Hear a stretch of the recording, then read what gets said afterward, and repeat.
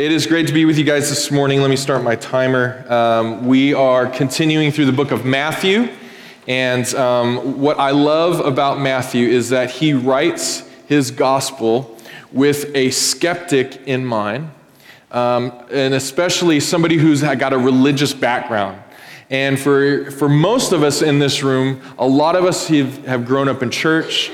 If you were just even born in America, America is very not unfamiliar with the gospel. I think it's moving more and more away from us taking for granted everyone knows the story of Jesus. But for the most part, a lot of people say, yeah, I'm a Christian because I do good things, or I try to be a good person, or I've been to church, or my parents go to church, and so forth. That form makes me a Christian.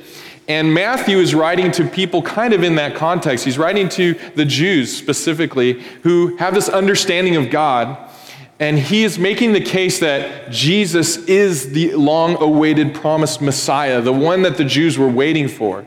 And for us in the context of understanding Matthew, whether you're Jewish or not, we could say, yeah, that's me. I have an understanding of God, but I need, even myself, Kelly Monaghan here this morning, need to be reminded of the truth that Jesus is the Messiah, that he is the only one that brings hope, that he's the, we can get in and say all the cliches, the reason for this season of this time of the year, right? And it is so true of him. And whether we've been a Christian for 2 years, 2 months, 20 years, 30 years, whatever it is, maybe your whole life you grew up in, I don't know, but the truth of who Jesus is needs to fill our hearts over and over and over again, because our hearts leak with that truth. And what we tend to do is turn toward other things. Especially during this season, what we're going to read today, my encouragement to you is to soak up this chapter. Because what we're heading into now, it's officially the Christmas time, okay? So if you were feeling a little sheepish about decorating your house, like last month, the day after Halloween, some of us here put up Christmas decorations, and you were feeling a little sheepish, now you can feel prideful, right? And be like, yes, this makes sense. I have the twinkle lights going. I'm blasting the music. And we are like now heading into Christmas season. We're getting deep into it. And although this Christmas season, this time of the year is amazing, right? It's beautiful. Everyone seems to be a little kinder to one another, hopefully, unless it's Black Friday and we stamp all over each other. But we were saying Merry Christmas, like that's becoming cool again. It's like not politically incorrect to say that again. We're fighting for that word, Merry Christmas, all these things, and we're trying to show each other goodwill. But in the midst of this season, there is this monster that wants to munch us up and rob from us the true joy. It wants to get our sights on the gifts. It wants to get our sights on, all the things that our flesh kind of longs for.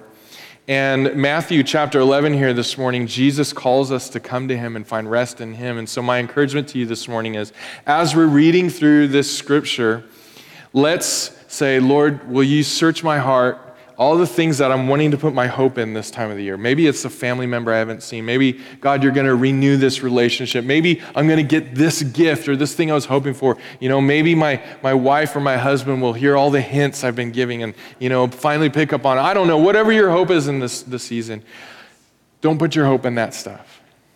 Put your hope in Jesus, the Messiah, the one true King, the one who satisfies, the one who brings peace, the one who gives us rest in the midst of a chaotic season. Amen? All right, so let's read our text this morning. If you have your Bibles, join with me in Matthew chapter 11, starting in verse 25. If you don't have your Bible, it'll be up on the screen behind me. And this is Jesus here. He says, verse 25, chapter 11, he says, "At that time Jesus declared, I thank you, Father, Lord of heaven and earth, that you have hidden these things from the wise and understanding and revealed them to little children. Yes, Father, for such was your gracious will. All things have been handed over to me by my Father, and no one knows the Son except the Father, and no one knows the Father except the Son, and anyone to whom the Son chooses to reveal him."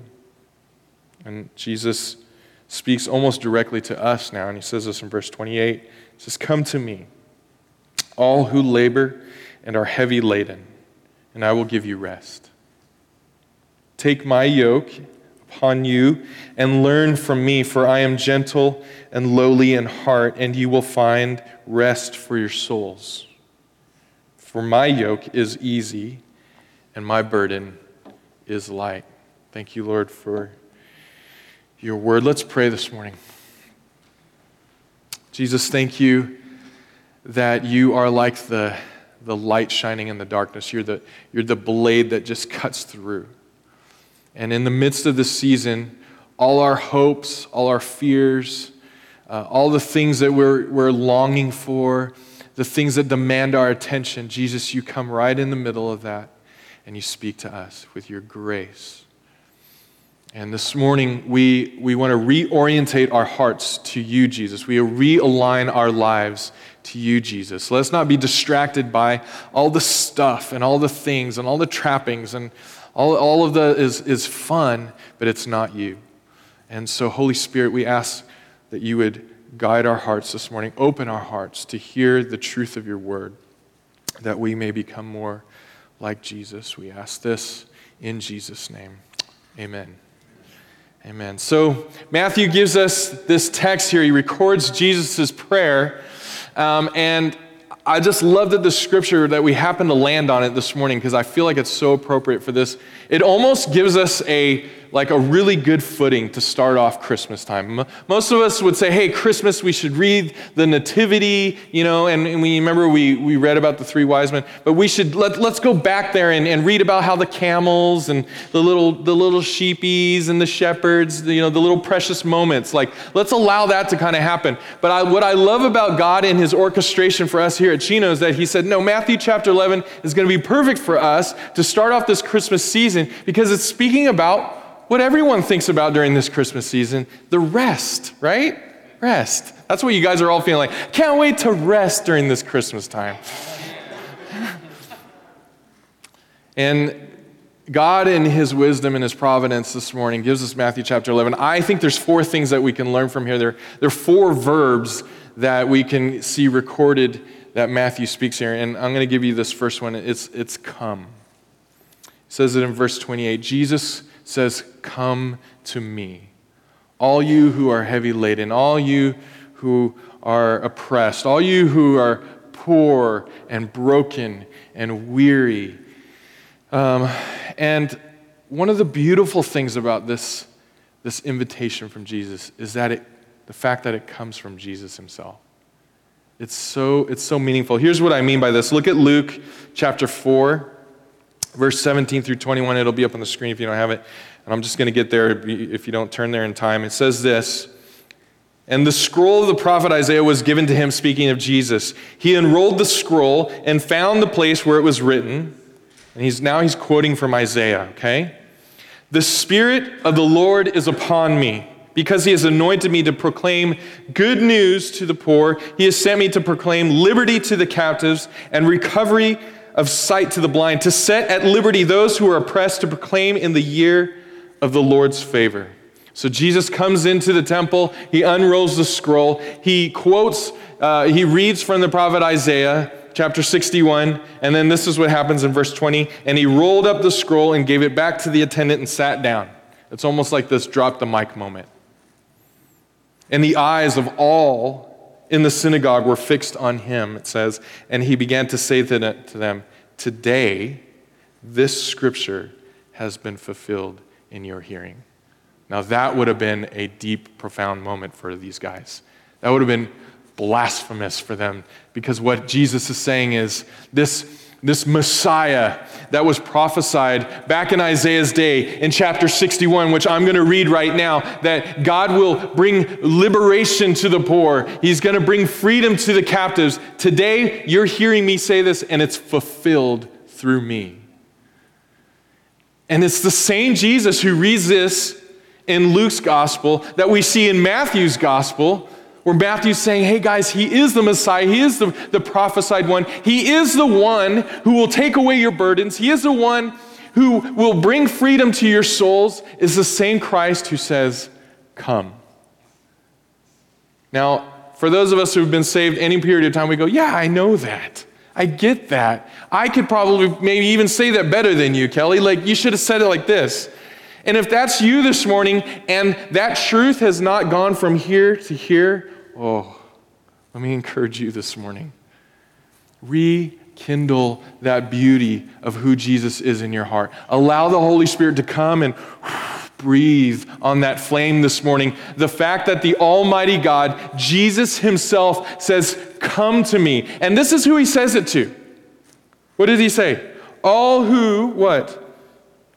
Labor and are heavy laden, and I will give you rest. So Jesus is speaking to the poor, to the broken, to the downcast, to the sinner. He's not speaking to the self-righteous. He's not speaking to the person who thinks they have it all together. He's not speaking to the person whose 401k is all aligned and every month they go visit Charles Schwab and they're feeling good about every visit. They come out and like, oh, yes, this is amazing. My life is perfect. Look how well I've planned. I have no wants. I have no needs. Everything is lined up. Ducks are in a row. Jesus says, no, those of you who are poor, those of you who are heavy burdened, those of you who are feeling a little lonely during this Christmas season, come to me, the one who fulfilled Isaiah's prophecy. I am God, and I bid you come. That's an amazing, beautiful truth. Now, the problem with that is some of us here this morning say, well, I'm not really poor. I'm not broken. I don't feel particularly needy, not heavy laden. And my encouragement to you this morning is check your heart. Check your heart. Matthew's gospel here. I didn't read this yet, but we're going to read it now. Look at verses 20 through 24. Jesus says this, then he began to denounce the cities where most of his mighty works have been done because they did not repent. That's an interesting truth here, that Jesus did a lot of miracles in these cities that we're about to read here. A lot of signs and wonders, a lot of good stuff God did among them.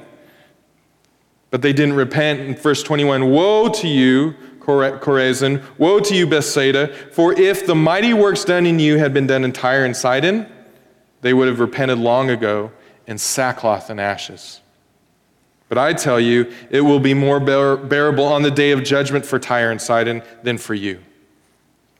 And for you, Capernaum, this is a place where Jesus probably did most of his famous healings. Will you be exalted to heaven? You will be brought down to Hades. For if the mighty works done in you had been done in Sodom, we all know Sodom and Gomorrah, detestable place, we understand, it would have remained until this day. So here's what Jesus is saying. If I would have done these miracles and these works, and if I would have shown my goodness in a detestable place like Sodom and Gomorrah, they would have repented. But you haven't. Verse 24, but I tell you that it would be more tolerable on that day of judgment for the land of Sodom than for you.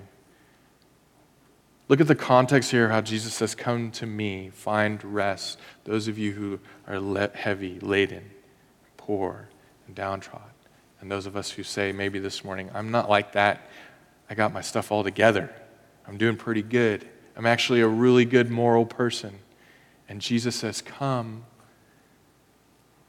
And Jesus, in the same sentence, if you don't repent, says, woe to you. Check your hearts this morning, right? I'm checking my heart. I'm checking my heart.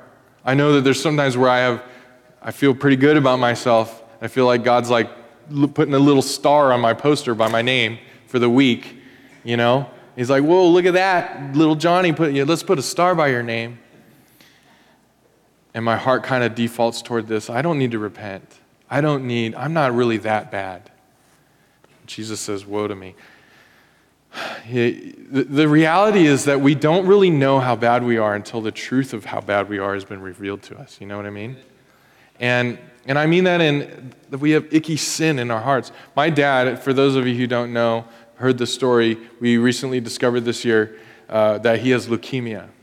And the only reason that he found out that he was sick is because he had some things going on with his heart that he did know about. And so his heart was jumping all around. He has this thing called atrial fibrillation. And what that does is sometimes the heart will one part of the chamber of his heart will pump, and the other one won't, and then it'll catch up and do all this weird stuff, and it makes him feel really terrible. So he's having a bad episode, calls the ambulance, they pick him up, they run some blood work, and they're like, well, Mr. Monaghan, this doesn't look right. Your blood work doesn't look correct here. We want to run some more tests. Comes back to find that he has an acute form of leukemia. Did he know that by just looking at himself? No way. He kind of felt pretty good, except for the fact that he knew about his heart condition, right? We all know about the things that we know about our own, like where we stink, and we kind of know, well, this is the area where I'm not that good in. But it's the blind spots that we're not aware of. And it's not until the prognosis comes, you have leukemia, and you're like, what? I never knew this was happening inside of me. And for those of us who would be here this morning unrepentant and think, man, my life's pretty good. I don't really need God. I can just kind of dabble in the Christianity kind of thing. Jesus says, woe to you. Now that's a Christmas message, right? You guys feeling encouraged this morning? Man, we can have sin. We are sinful. Jesus set us free from that, but the reality is that we're all broken. We're all needy. None of us are perfect. Now, that may sound like bad news, but the good news for my dad is that he's now aware of what's going on in his body, and now they can address it, right? And for those of us, when I say, hey, we're all sinners, we all need to repent, we all need Jesus, we go, oh, man, you're right, I'm a sinner, whatever shall I do? Well, that's good news, because now the truth has been revealed that we are broken, we are needy. And it lets us know that we are in need of a Savior. Jesus answers that question. He continues, not only does he say, come, but in verse 29, he continues his call to us, and he says, take upon me my yoke, right? Now, let's talk about what a yoke is. We live in the year 2018, soon to be 2019. Has anyone here ever worked with a yoke before? And I'm not even talking about eggs, not a yolk. That's a yoke. Just to be clear, a yoke. And I'm not talking about like a yoke, like that's, no, never mind. Some of us might pronounce joke as yoke, depending on how you grew up. I'm not talking about that. I'm talking about this thing. A yoke was this wooden piece of beam, and it would be placed on the neck. You all right there, Isaac? A yoke was this wooden beam that would be placed on the neck of an oxen. And what it would do is they would attach ropes to it, and then behind that would be a plow, and the yoke would be a way of being able to pull this burden behind the animal, okay? And it was heavy, right? And so when Jesus says, take my yoke, it's a little bit confusing for us because one, we see that the context here is he's talking about us being set free from this heavy laden, this burden, and then all of a sudden Jesus says, but take my yoke upon you. Is it like a bait and switch? What's he doing here, right? So why does Jesus say, come to me, all of you who are poor, all of you who need to find rest, and take my yoke upon you? The idea, what Jesus is trying to contrast here, is the idea of a yoke of religion versus the yoke of the gospel. This is the beauty of our gospel, friends. This is the beauty that you and I get to serve under, is the fact that before Christ, there was all this thing called the law. And all you could ever do to try to find favor with God was to perform the law perfectly, right? You had to, in order for God to find favor in you, you had to do everything right. And what the Pharisees during this time was they added like some 600 laws on top of the laws. And so this understanding, this yoke that they would carry of religion was crushing. It would just defeat them. There was laws about like if you were to bathe on a Sabbath, get out of the water really gently and slowly, because if you spill water on the floor, you're not allowed to wipe it up, because that would be a sin to wipe up water on the Sabbath. Just stupid laws. Crushing laws. And Jesus says, come to me and take my yoke, exchange my yoke for this junky, clunky, worn out, cannot help you in any way kind of religion that you've been walking on with. You've been carrying around and you're downtrodden. You're trying to say, God, look at all the good things I'm doing. I'm pulling the plow. Look at, I'm plowing the fields. I'm trying to keep all these things in order and I'm not doing it pretty well. And Jesus comes and says, throw that yoke off. You'll never please God with that kind of yoke. My yoke brings freedom. My yoke, when you take it upon you, is easy. It's light. It removes this crushing weight of religion that you and I somehow, for some reason, although we sit here every week, we may read our Bibles every week, we may be gathering together and fellowshipping every week, talking about the beauty of the gospel, our hearts somehow just kind of default towards this religious yoke living. I know I do. Look at God. Look at this heavy weight I'm carrying. Aren't you so proud of me? God, look at all the good things I'm doing. Look how much I'm sweating. Aren't you proud of me? And he goes, no, boy. What are you doing? I told you, I have a different yoke for you. That one gets you nowhere. That one does nothing but crush you. My yoke brings freedom. It's like, I'm sorry, I'm going to do it. It's a Lord of the Rings reference. But it's like a mithril shirt of armor. If you don't know what that is, I pity you. In the Lord of the Rings, there's this precious metal that's called mithril. And it could be tweaked and it's super light but super strong. And there's this mithril shirt that Bilbo wears, and it's like light as a feather. But this giant enemy, I'm going to get it really nerdy on you right now. This troll tries to spear him, right? And everybody thinks Bilbo's definitely dead. And all of a sudden they pull off his outer garments and they see this mithril shirt. They're like, oh, mithril. But without it, he's unprotected, but it's light. Frodo, thank you.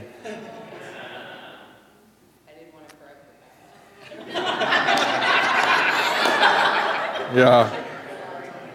You guys, this is where the church gets it wrong over and over and over and over.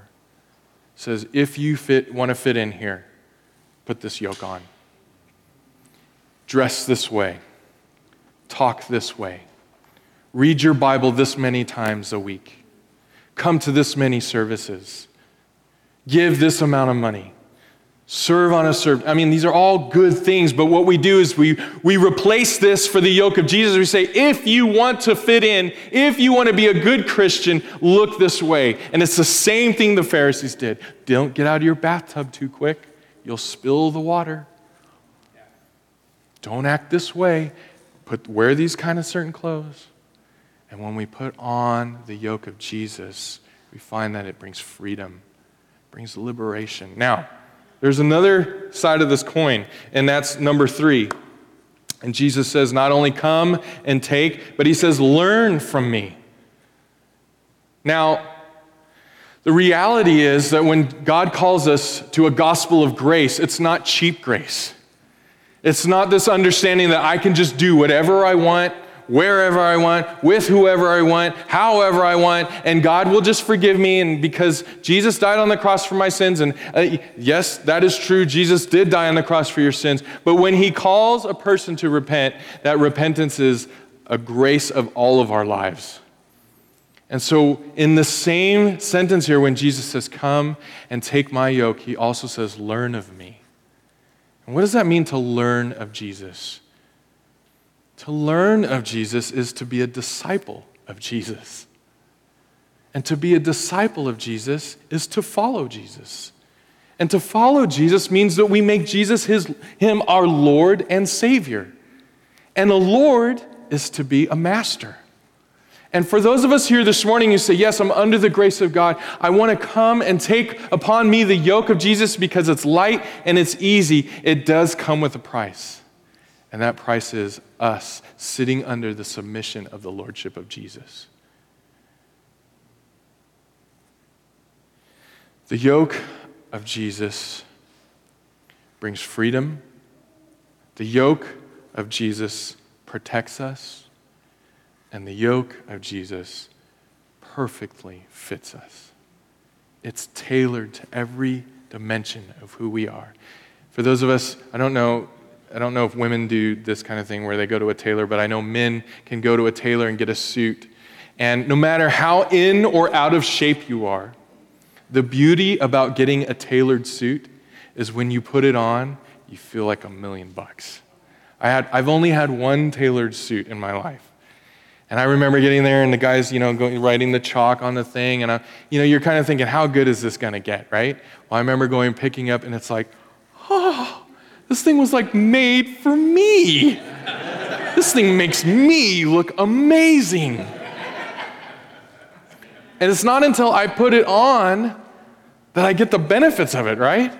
And some of us want all the benefits without putting it on. And Jesus says, yes, come and take, but learn of me. Put on what I have tailored made for you. No matter how in or out of shape you are, this fits you perfectly.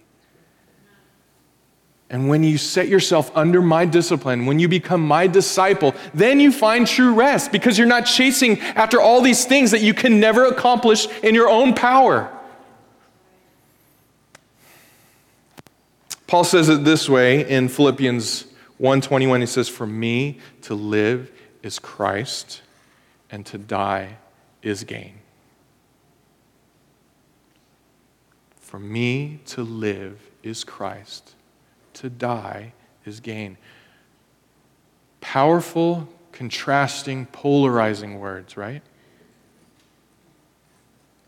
This phrase doesn't work if you try to replace it with anything else in the place of Christ. Try it. For me to live is preoccupation with family. To die is gain. Doesn't work. For me to live is success. To die is gain.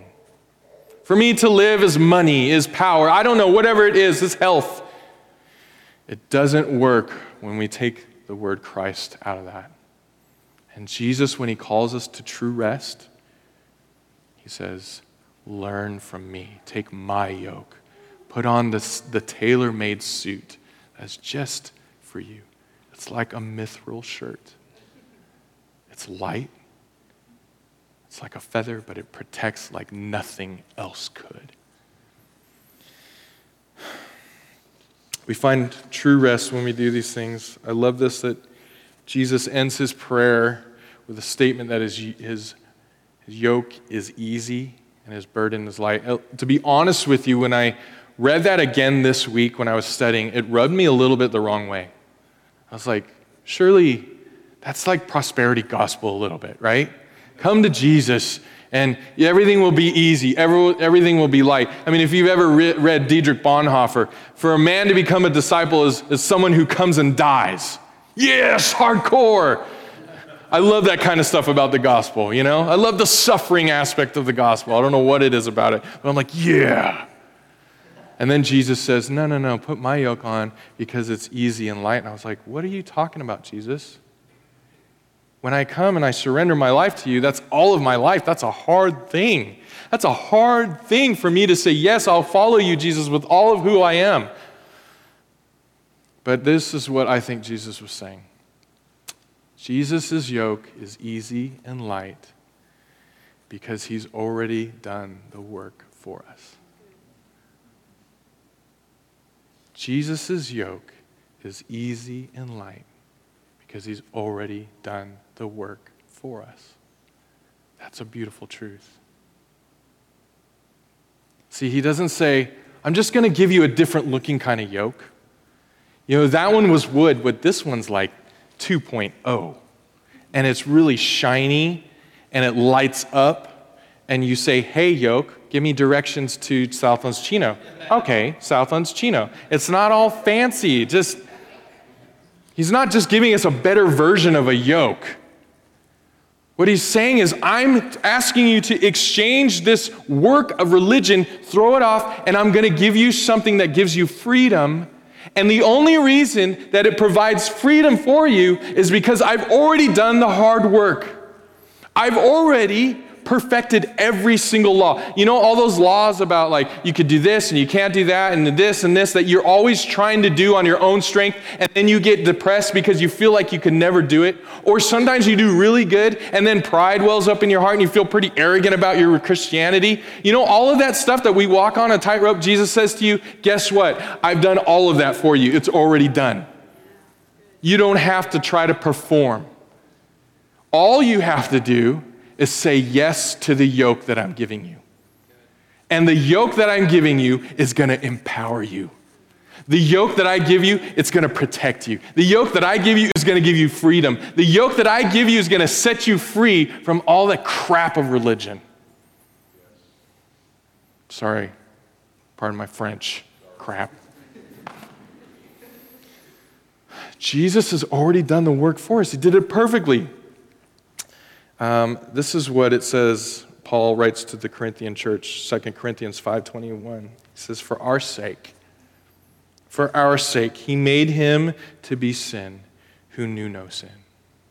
Speaking of Jesus, the Father made Jesus to be sin who was perfect. Why? So that in him we might become the righteousness of God.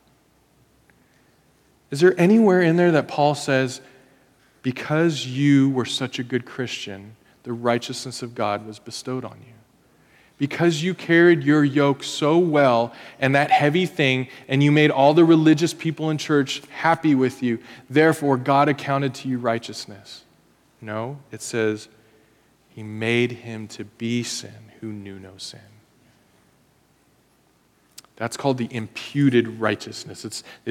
God is the essence of righteousness, and then he therefore, through the work on the cross, he puts that inside us, but only if we take upon the yoke of Jesus. So my encouragement to us this morning, friends, why carry around a yoke of religion? Because it makes you feel better about yourself? Because you want other people to see how hard you're working? Because somehow the enemy has lied to your heart that if you do all these good moral things that God will be more happy with you? That's a lie from the pit of hell.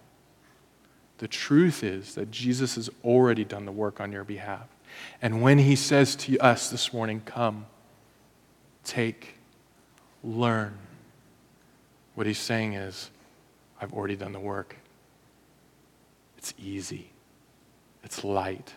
Put on that mithril shirt. Don't reject it. Don't be like these cities who said, man, my stuff's pretty good. I'm all together. Let's find our rest in Christ this season. Everything's going to be vying for our attention. Our hope, our rest, our peace. Will you stand with me this morning?